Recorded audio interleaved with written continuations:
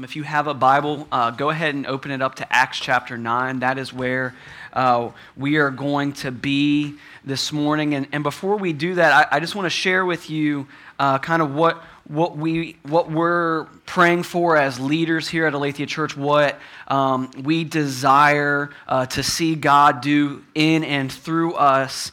And one of those things is that we want to see you guys and us collectively engaging, being engaged, being encouraged, being equipped, and being empowered to grow as followers of Jesus Christ. That's what this is all about. If we're not doing that, we're doing something wrong.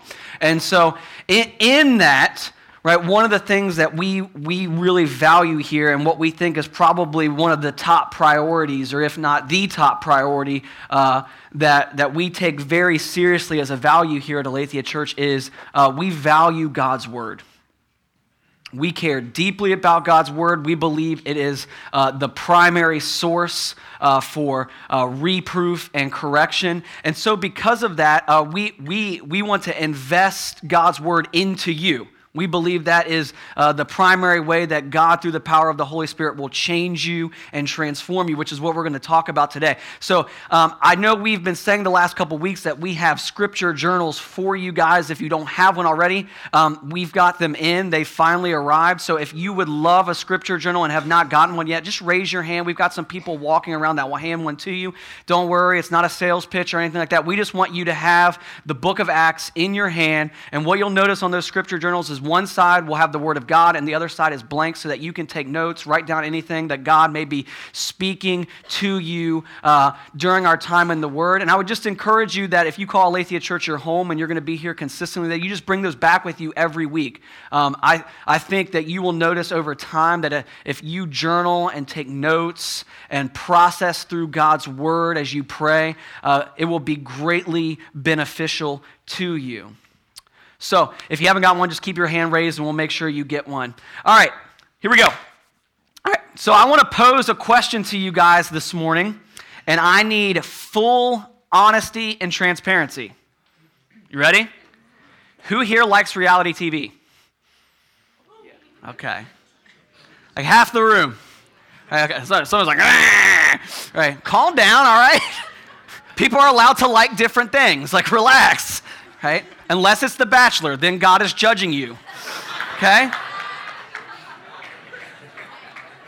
Some of the ladies like, you don't know what you're talking about. I'm already off task, but we're going for it. Ladies, be honest with me. How many of those marriages have made it? Ain't nobody talking right now. You don't want to talk about that, do you? You just want to talk, he gave him the rose. The rose. My wife used to watch that show until I belittled her to the point where she quit watching it. This is a true story, right? Not my proudest moment, all right? Give me a second here. I walked in one day, we're watching that show. She's watching it, and I walk in. They are on a helicopter landing on the side of a Swiss Alp for a date. No wonder these things don't make it. When he goes back home and she has to live on a pig farm, right? Right? No wonder the relationship didn't make it, right? So just relax, okay? We can all make fun of The Bachelor. It's terrible, okay? Now that I've alienated half the congregation,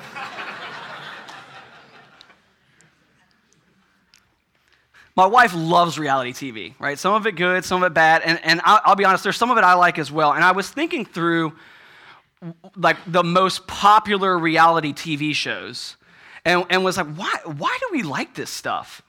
And as I started sitting there thinking and just reflecting on it this past week, I was like, okay, well, let's think about this, right? We've got American Idol.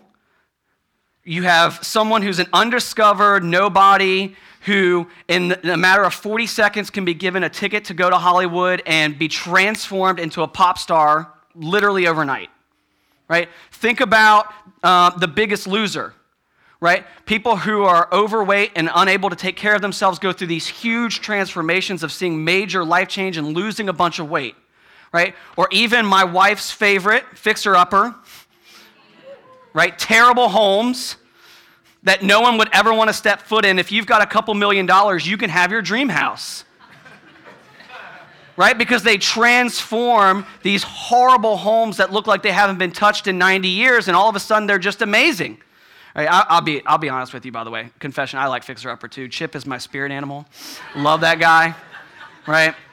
Like, if I was a handyman, tall, dark, and handsome, I would be Chip Gaines, right? That would like be my goal in life, right?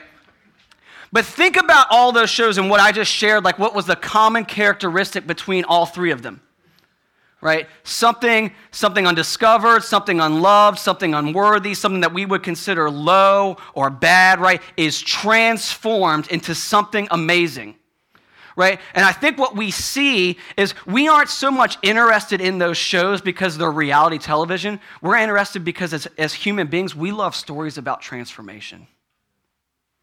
We identify with that. I mean, think about even what the American dream is and what we have been told the American dream is, that you can be nobody, come from nothing, and make it and be somebody as an American.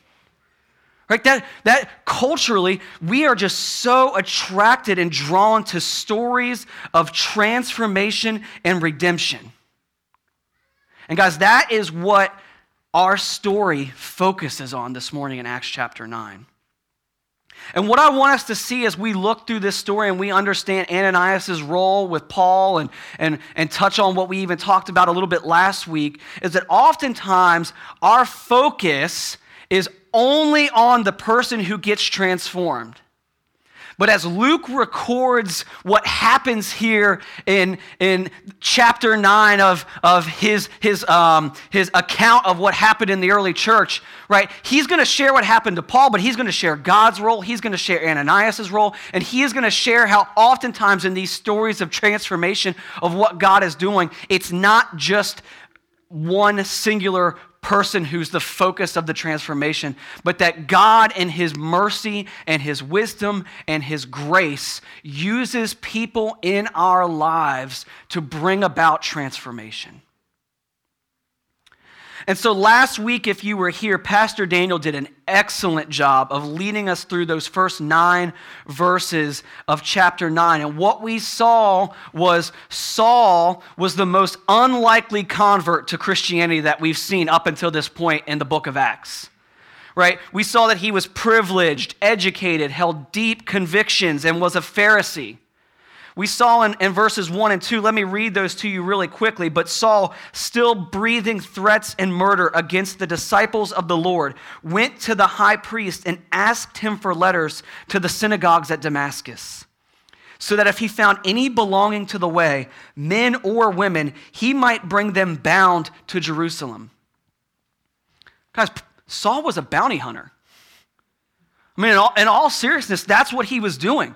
He had been given full reign and authority by the Jewish religious authority to be a bounty hunter looking and hunting down Christians.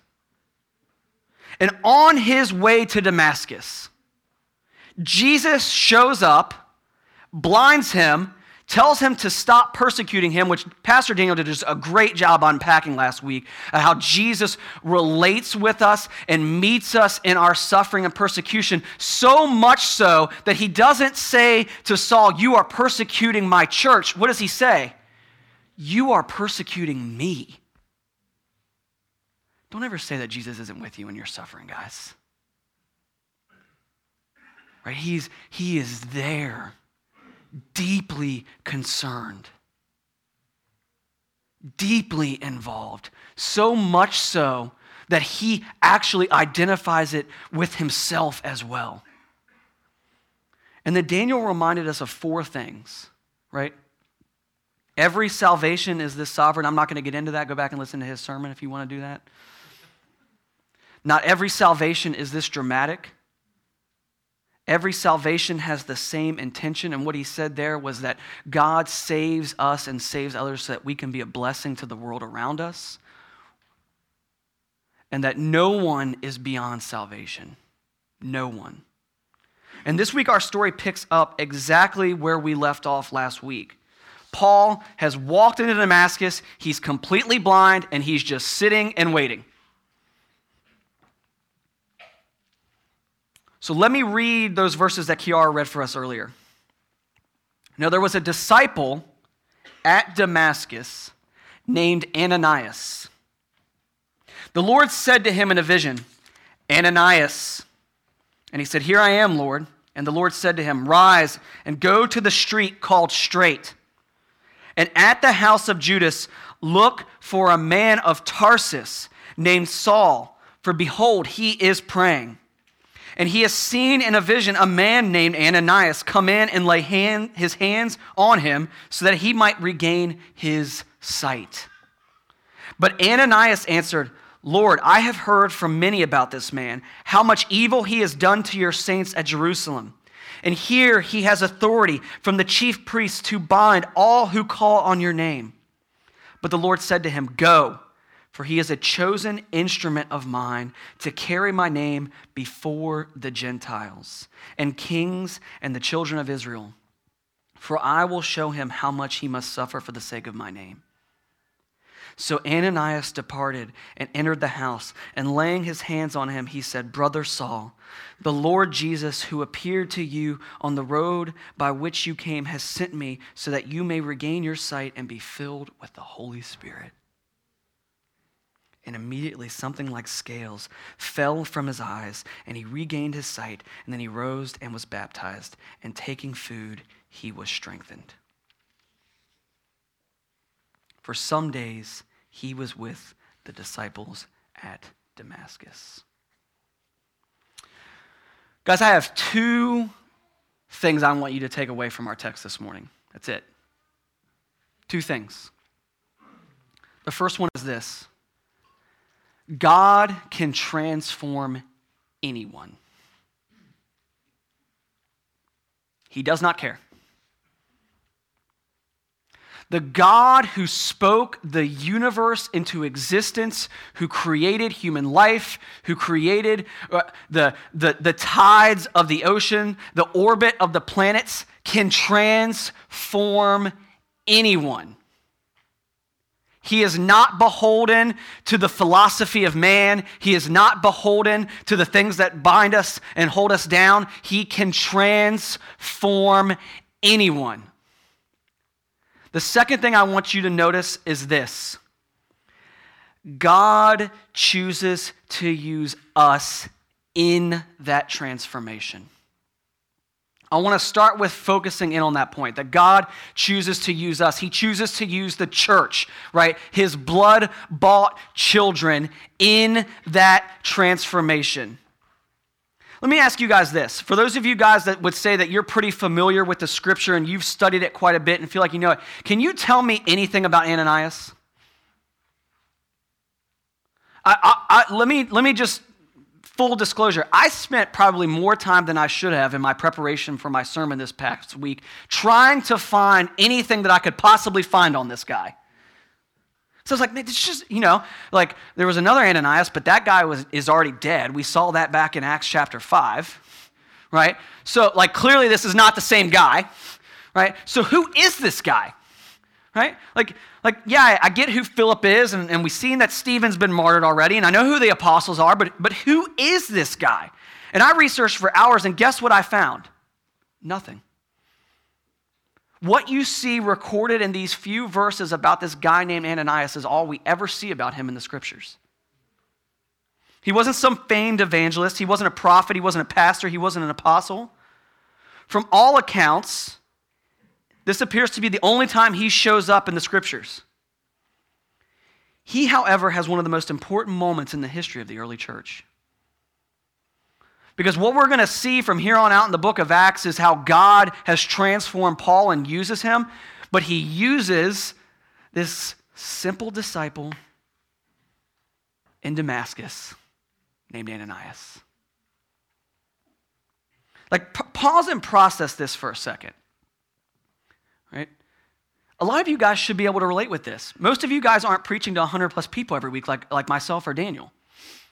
Most of you guys, even if you have a sphere of influence within ministry, it might be in a small group setting, right? The average Christian, right, has a sphere of influence within the church, the body of Christ, right?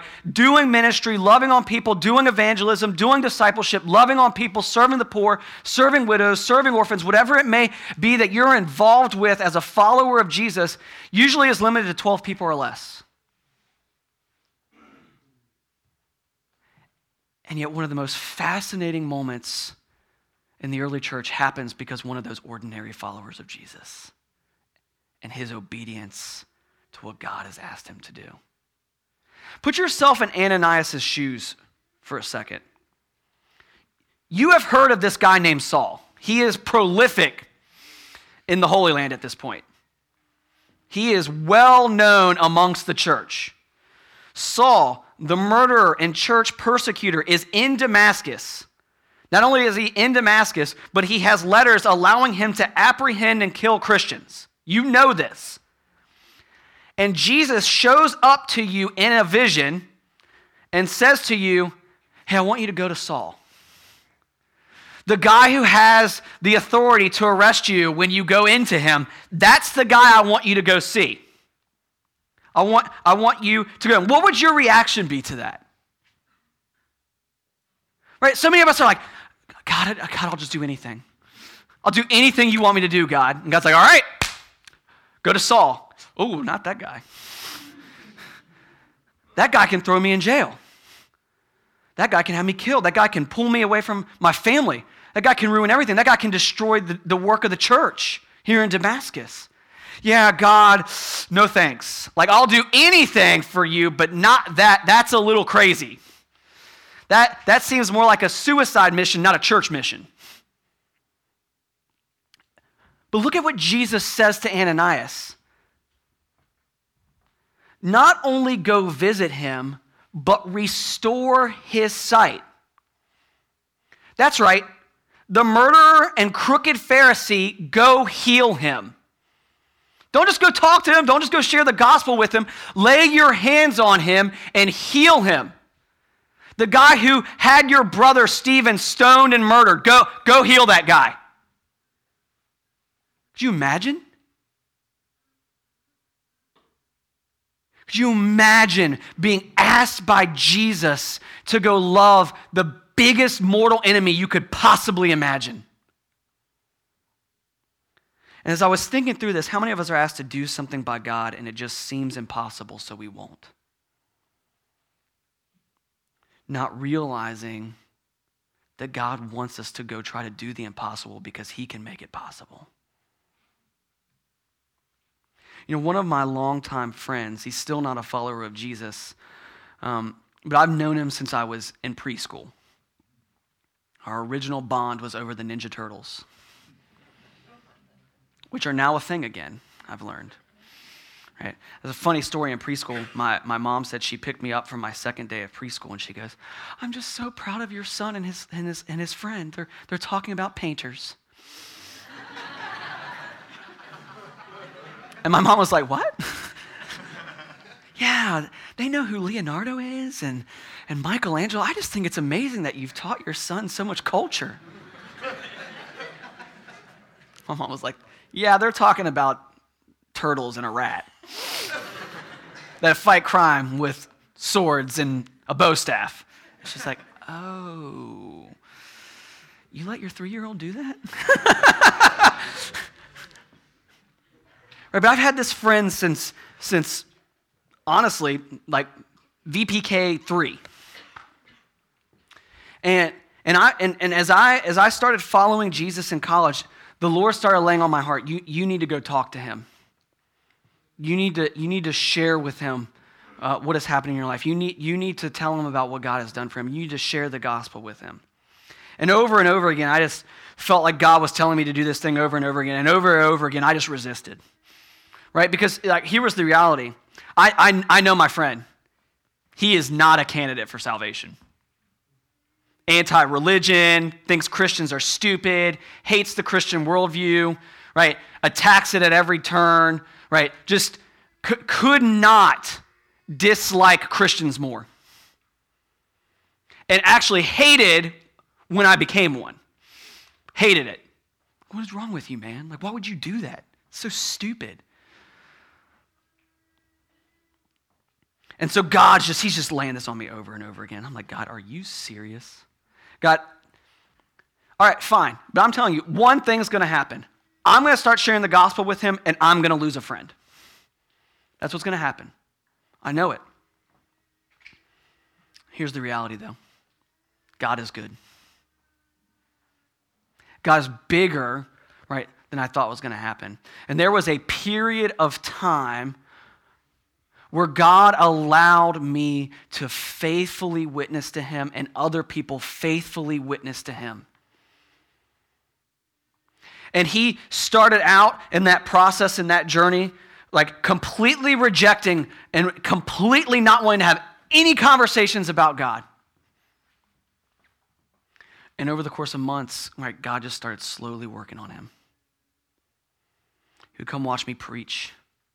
Right? He would talk to other friends in our circle of friends who had come to know the Lord.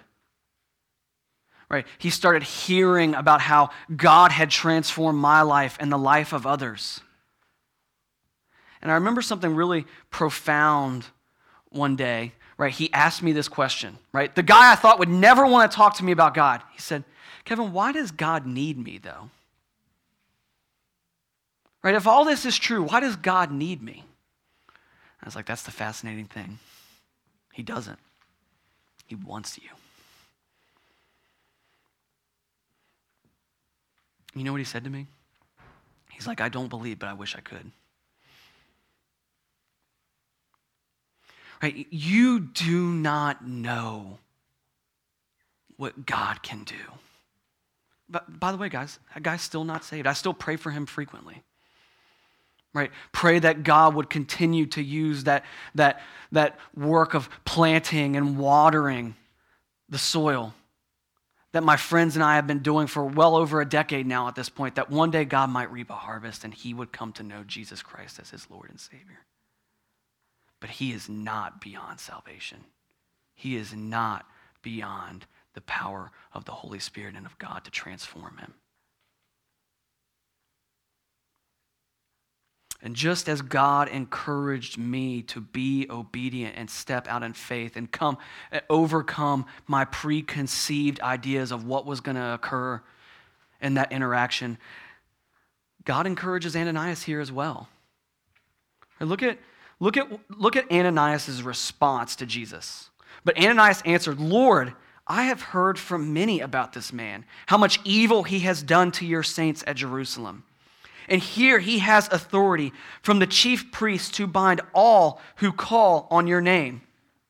But the Lord said to him, "Go, for he is a chosen instrument of mine to carry my name before the Gentiles and kings and the children of Israel. For I will show him how much he must suffer for the sake of my name." How patient is God? Ananias says, "God, I can't." God's response, "You can and you will. Because Saul has an important job to fulfill for the glory of my name." Guys, I want you to hear me when I say this, and if you don't take anything else away from today, take this away. When God loves someone, nothing can be done to stop him. Nothing. It doesn't matter their past. It does not matter their worldview. It does not matter what their belief system is. It doesn't matter what culture they grew up in. It doesn't matter whether they like God or Christians. It doesn't matter if they're interested in having conversations or hostile towards God. When God pursues to rescue and redeem his children, they will respond. And the beautiful thing is, he invites us to come along and be obedient and be a part of the process. I mean, think of the examples we have seen so far, just in the book of Acts. Right? In Acts chapter 8, we saw Simon the magician, right? Powerful guy using witchcraft and wizardry, not Harry Potter style, but that kind of stuff. Well known in the city of Samaria. Well known as both a leader and as a powerful man, and economically powerful as well. And what does God do? God says, "No, Simon is mine." And he sends Philip. And Philip preaches the gospel and performs signs and miracles. And guess what? Simon believes. God didn't have to use Philip, but he does. Think about the Ethiopian eunuch, right? Maybe religiously sensitive, right? But powerful man, right? Returning to Ethiopia after being and worshiping God in Jerusalem. He's reading the scroll of Isaiah as Philip just happens to roll up. And what does God do? Philip, go to him. Philip, go speak to him now. And what does God do? Saves him. And then as we see here in Acts chapter 9, Saul on the road to Damascus receives a vision, but Ananias is going to be used by God to finish sharing the gospel and lead him to Jesus. I love verse 17. So Ananias departed and entered the house, and laying his hands on him, he said, Brother Saul, the Lord Jesus, who appeared to you on the road by which you came, has sent me so you may regain your sight and be filled with the Holy Spirit.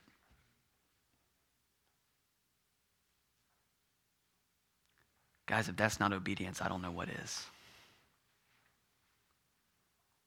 He walks in, lays hands on the very man who has murdered and persecuted his brothers and sisters.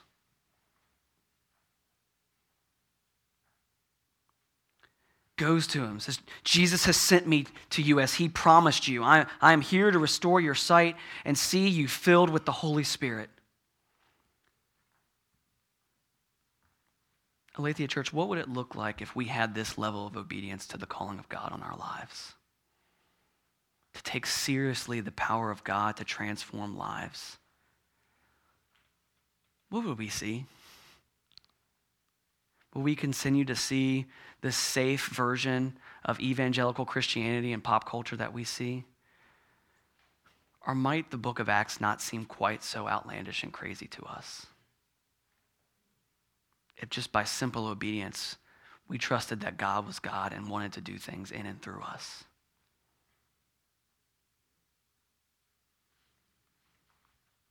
If we boldly shared the gospel, trusting that God can transform anyone, I can tell you this, it's going to be overwhelming, it's going to be messy, but as God uses us and God transforms people, it's going to be amazing. We'll see people literally go from death to life.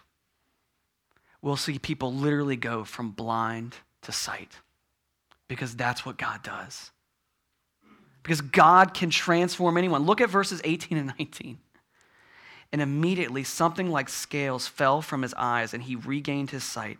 Then he rose and was baptized, and taking food, he was strengthened. This is it. This is the culmination of Paul's conversion to Jesus Christ. This is it. It is clear that with Paul, still called Saul at this point, that there might even still be some inkling of doubt in his mind as he's sitting there blind in Damascus. And as Ananias shows up, Ananias says, the guy you met on the road was really Jesus. Jesus is really who he said he was, and I'm here to prove it to you. He sent me to heal you. And he lays hands on him, and scales fall from his eyes. More on that in a second. He's able to see again. From blind to sight. Now, I don't know about you guys, right? But I can actually relate a little bit with what Saul is going on here with. That doesn't make any sense. What Saul is going through. There we go. That is the English word I was looking for. I can relate a little bit with what Saul is going through. A couple years ago, I was in Memphis for a pastor's cohort. And we were taking a break, right? And out in the lobby of this church outside of Memphis, I am standing there, and all of a sudden, the room just starts going dark. I mean, just like completely dark. It's like I was underwater with no light. I'm like, man, this is weird. What is going on here? Right? And so, I'm a guy, so I don't take it seriously. I'm like, oh, I must be dehydrated. There ain't no level of dehydration that leads to whatever was going on with my eyes that day. I can tell you right now. And so I walk in, and I'm sitting there, and like, I can't read the words on the page that are in front of me. It's a jumbled mess. And I'm like, man, like, what is going on? So at this point, right now, I'm like, man, something's up. All right, so I step out and I go to the bathroom. Well, I can't type on my phone, right? But fortunately, our phones can do everything for us at this point, so I just talked to it, and it sent a message to my wife, and I was like, hey, I think I'm going blind.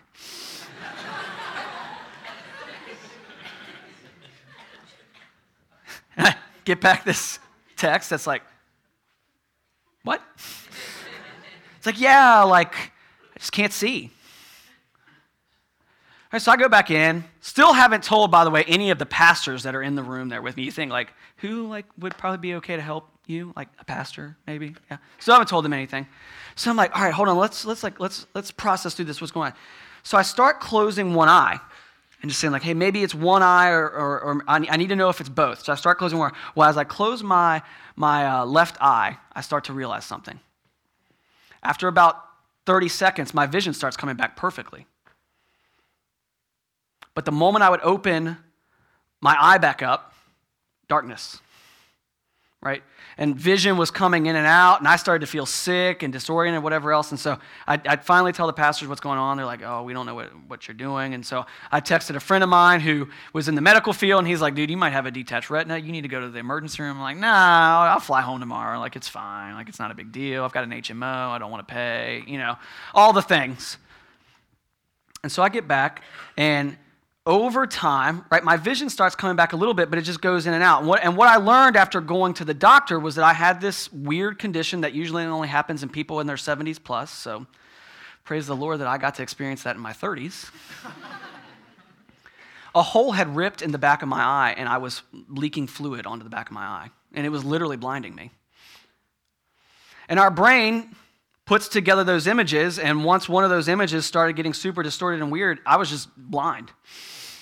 It was trying to put the images together, but one of the eyes couldn't see, so guess what? It just gave me the blind image, right? And eventually what started happening is my brain was just like, that eye's not good, and it just stopped using it. But as, right, I went through some sort of laser surgery. It wasn't as cool as you think it is, by the way. So the doctor was like, yeah, we're going to do laser surgery. I'm like, man, that sounds awesome. Like, what's this going to look like? It's terrible. They like hold your eyelid open, and then someone holds your head because they don't trust you not to move, right?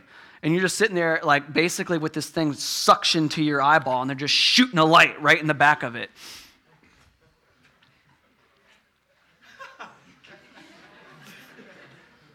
Enjoy the story, right? But you know what started happening as that hole was closed by those lasers and then started to heal, and then the scar tissue started to heal? My brain started using both my eyes again, my peripheral vision started coming back, and my sight came back. And guys, I cannot tell you how joyous I was for that. And Saul, who's been sitting there for 3 days without food and water and is blind, thinking, what in the world is going on? I've gone from this prominent position in Jewish life. I'm a religious leader. I know God. I'm high up in Roman society, and now I'm struck blind, which is basically a death sentence culturally in this time period. Because if you had some sort of medical abnormality, it was perceived as God's judgment on you. That you were a sinner, and God was justly punishing you for your sin. So he knew what this meant. And then Ananias comes in, lays his hands on him, says, Jesus heals you. And scales fall off his eyes. He can see again. He rises and is baptized because, guys, he is no longer doubting who Jesus Christ is. He takes food and is strengthened, and as we are going to see, Saul is going to become Paul, and he's going to live a life for the gospel that many of us couldn't do in 3 full lifetimes. Not because Saul was the only one that could do it, but because God had ordained that he would be the one to do it.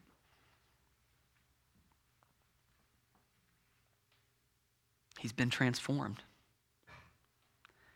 He goes from persecutor to proclaimer. in the matter of an instant. That's the power of God. Do you see the beauty here?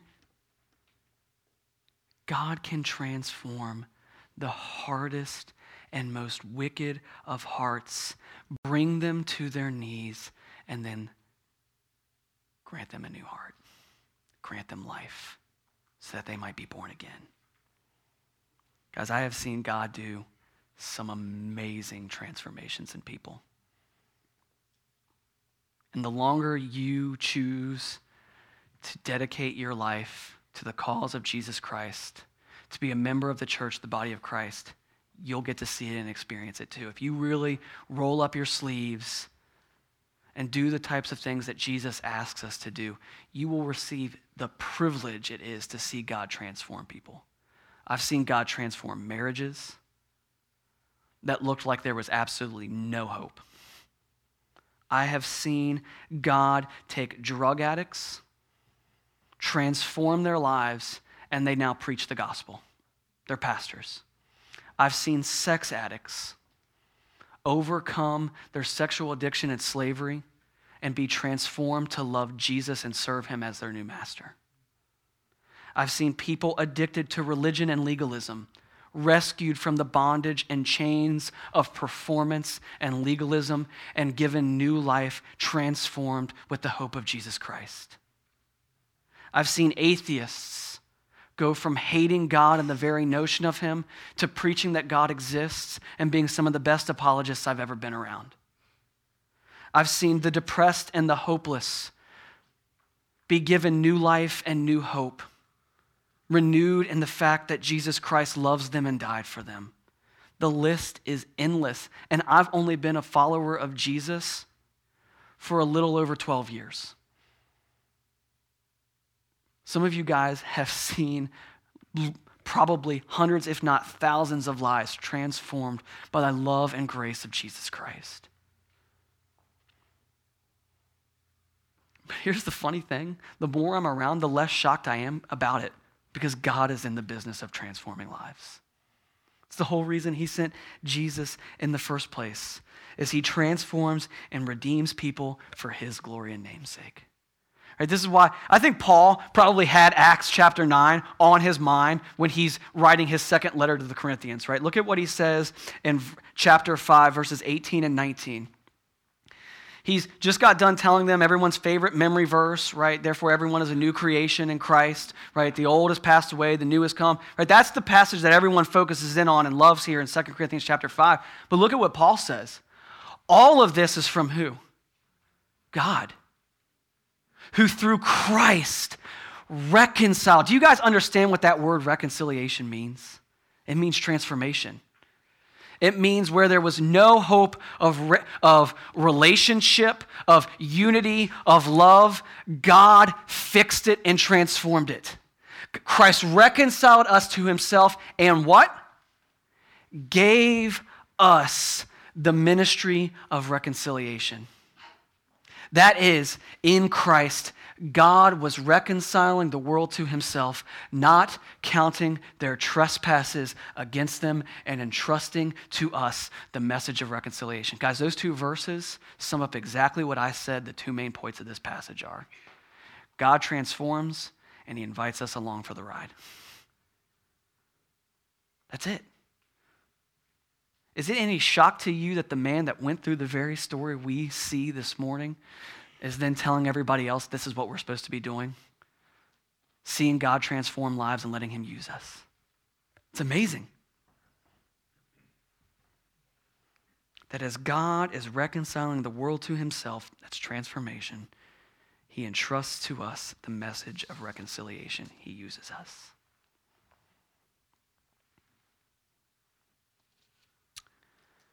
Here's what I want to leave you guys with this morning. I've got two questions for you to consider. And the first one is this. Do you believe in God's power and ability to use you as a witness and see someone's life transformed? Because I can tell you this. He can do it, and he wants to use you. He does. He's literally using other brothers and sisters every day to do exactly this. And he wants to use you as well. The second question is this. Do you believe that God can transform your own life? And guys, I'm not talking some theological, intellectual, right, position from Scripture. Can God transform me? I'm talking about this moving from the head to the heart. Do you really believe that God can transform your life? Maybe you're a Christian here this morning and you are struggling with the same habitual sins and patterns, and it seems hopeless. I'm never going to get over this. I'm never going to overcome it. I'm never going to put this sin to death. It's never going to happen. Maybe you're here this morning because you have a Christian friend who won't stop bugging you, and you finally decided to come to church just so they'd stop asking you to come. And you're hearing all this and you're like, God can't transform me. You don't know. You don't know what my life is like. You don't know what's happened in my past. You don't know what's going on in my present. It's easy for you to stand up there and say that God transformed this guy 2,000 years ago, but you don't know what's going on in my life now. Let me tell you this. It does not matter what you are struggling with. If you study the Scriptures in their totality, you will see that God is in the business of ripping the scales off of our eyes and allowing us to see for the first time. To see the beauty and glory of Jesus. I always love what Luke records there, because when he just says it so matter-of-factly, right? Something like scales just fell off his eyes, and he just moves on. And you're like, what? But think about that for a second. Those scales were an outward expression of Saul's inward condition. He was blind to his own sin. He was blind to Jesus. And yet God sends Ananias, and Jesus rips the scales off, and as Saul sees again, his heart is completely transformed to follow Jesus for the first time. And the same is true for any of us that call Jesus Christ our Lord and Savior. I want to share a story with you guys. And it's from one of my favorite writers. His name is C.S. Lewis. And he wrote a series of children's novels called The Chronicles of Narnia. Right? And everyone's favorite one is The Lion and the Witch and the Wardrobe. Right? I know that. I get that. Some of you are shaking your head no. Right? Right? In my opinion, the best one is The Voyage of the Dawn Treader. And here's why. Right? I want to read to you an excerpt from that book. To give you some background to what we're about to read in this passage, the character that you're going to hear is a child by the name of Eustace. He's the character that you love to hate in the book. I mean, in all seriousness, you hate him. The same way that you read Acts chapter 9, you're like, Paul is the worst. That is Eustace in this book.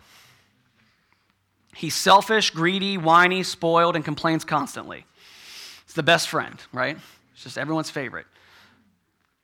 And he ends up in Narnia with his cousins Lucy and Edmund, who have been to Narnia before. And he's taken aboard a ship with Prince Caspian, who is searching for these lost knights. And the ship stops at several islands, and one of the islands that it stops at, Eustace gets off of the ship, and he finds himself in a pretty horrific situation. He wanders away from the crew, and he happens upon a cave when he's on this island. And when he gets to the cave, he witnesses the death of a dragon inside of the cave. And when he's sure that the dragon is dead, he enters into the cave, and he discovers this huge treasure chest there. And Eustace, being the selfish little brat that he is, begins loading his pockets with the treasure inside the cave. And you hear his thoughts as he's doing so.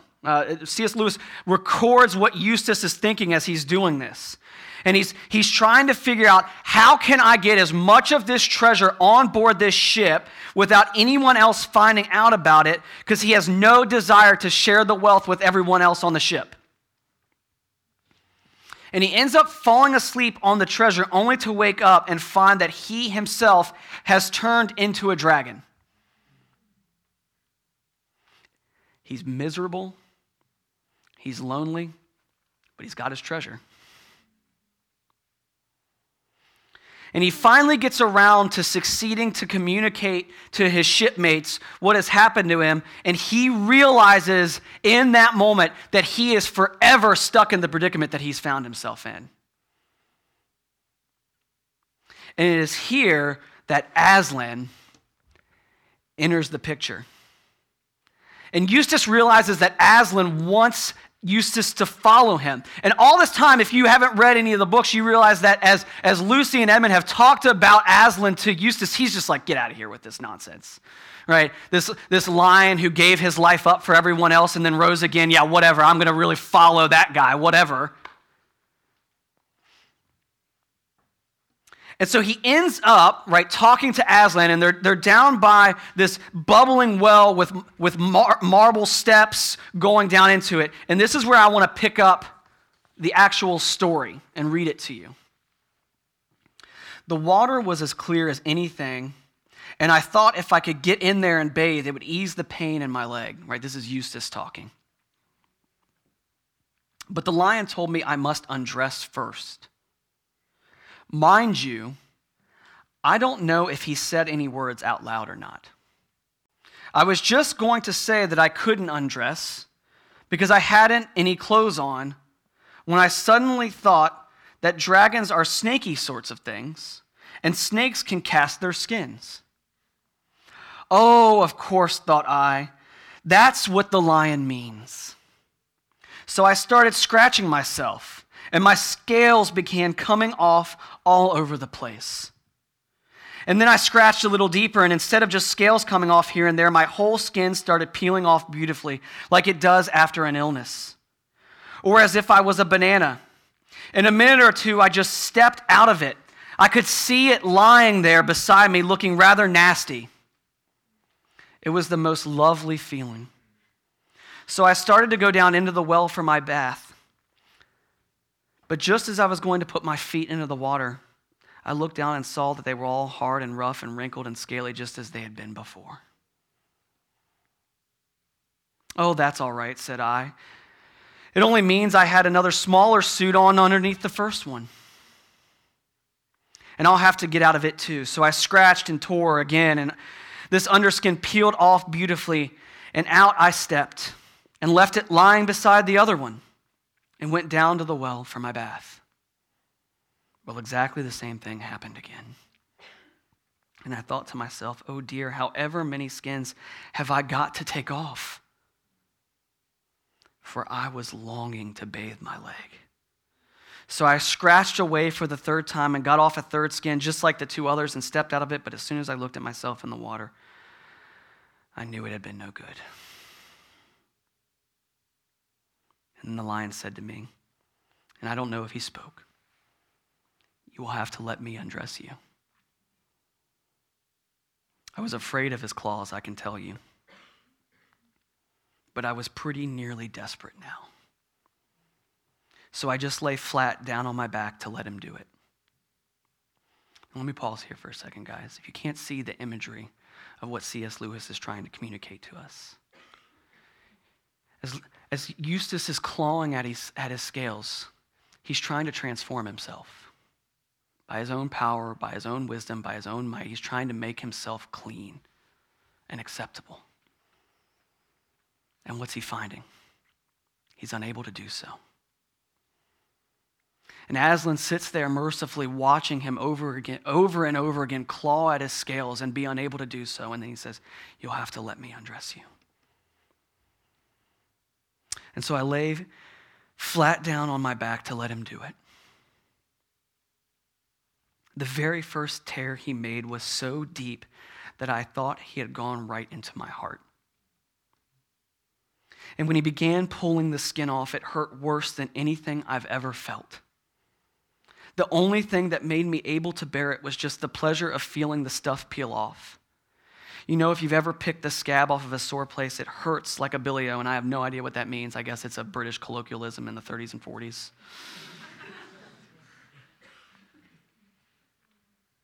It hurts like a bilio, but it is such fun to see it coming away. Well, he peeled the beastly stuff right off, just as I thought I'd done it myself the other 3 times, only they hadn't hurt. And there it was lying on the grass, only ever so much thicker and darker and more knobbly looking than the others had been before them. And there was at last, smooth and soft as peeled, switch and smaller than I had been before. Then he caught hold of me. I didn't like that much, for I was very tender underneath now that I had no skin on. And he threw me into the water.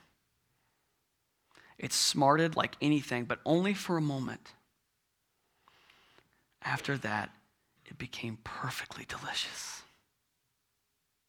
And as soon as I started swimming and splashing, I found that all the pain had gone from my arm. And then I saw why. I turned into a boy again. You'd think me a simple phony if I told you how I felt about my own arms. I know they've no muscle and they are pretty moldy compared with Caspian's, but I was glad to see them. After a bit, the lion took me out and dressed me. Well, I don't exactly remember that bit, but he did somehow or other, in new clothes, the same I've got on now, as a matter of fact, and then suddenly I was back here, which is what makes me think it must have been a dream.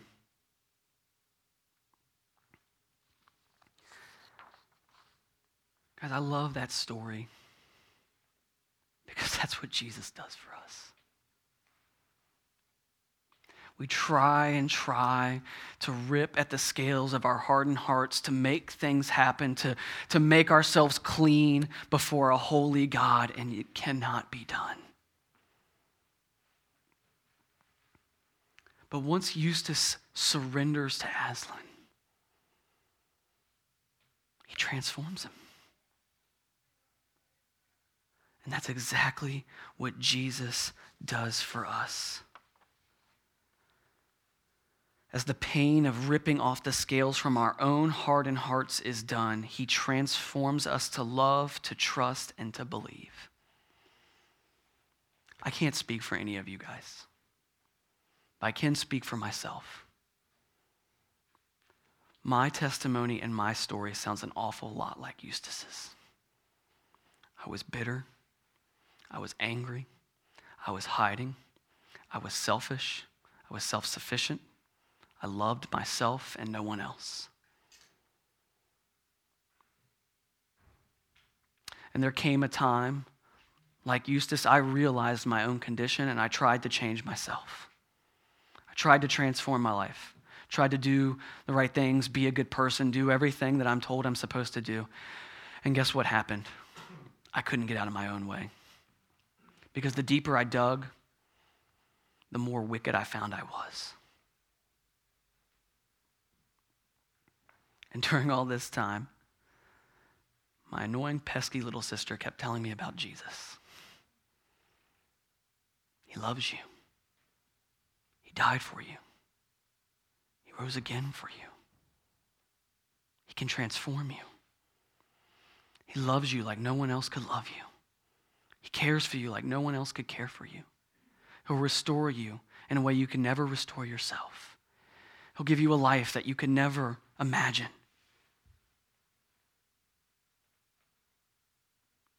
And when I surrendered and trusted him, Jesus completely transformed my heart. Guys, I can't describe it other than that it was supernatural transformation. I went from distrusting people and using people to loving people and wanting to serve people. Literally overnight. I can't describe it.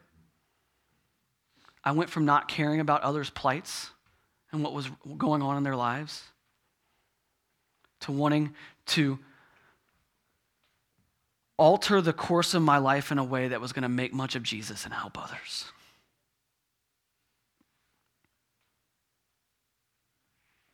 Because of the power of Jesus Christ to transform my life, and he did so. Friends, let Jesus transform you. Let Jesus use you. Don't try to change yourself. Don't put back on the shackles of religion. But pursue obedience to Christ. Let him transform you. And in that, we will see a greater worship of Jesus as we become growing followers of Jesus Christ. I don't know where you guys are at this morning. I don't know what God is doing in your life already. I can share with you from my own experience, God was doing much in my life before I ever came to that realization, that moment where the scales were ripped off my eyes. But here at Aletheia Church, every week we give you an opportunity to respond to God's word. And so I'm going to invite a few people to come forward and pray. Jackie, if you'll come forward, and Daniel and Leah, Derek and Caitlin, and then Theo and Vinay, and some of the people I talked to, if you'll go stand in the back. And we're going to turn the lights down here. I'm going to invite the band back up. And here's what I would encourage you to do. If you're a Christian here this morning, and you have not been allowing Jesus to transform a part of your life, will you come pray with somebody? Will you come ask for prayer and ask that God would transform your heart to grant you repentance so that you might live for Jesus? If you're not a Christian and you want to talk and come pray with somebody and talk to somebody about what it looks like to begin a relationship with Jesus and to have your life completely transformed the way that Saul of Tarsus was, the way that Simon the magician was, the way that the Ethiopian eunuch was, the way that my own life was transformed. If you want to talk to somebody about that and have them pray with you and pray for you, we would love and be honored to do that. We're also going to take communion during this time. And as I remind you guys frequently when I'm up here, when we take communion, communion is not an act of penance, right? It is an act of worship where we take the body and blood of Christ and we recognize that Jesus willingly gave up his own flesh and blood for us so that the wrath of God would be satisfied and that we would be redeemed and bought for by Jesus. And that when we partake in the elements of communion, we are thanking and worshiping Jesus. And we are, by faith, trusting that his grace is sufficient for us. So if you've had some time to reflect in your chair and repent of sins, well, you can freely come up and take of communion and worship Jesus with us. And then let's leave this place today believing that we serve a God who is able to transform, because he is. Let's pray.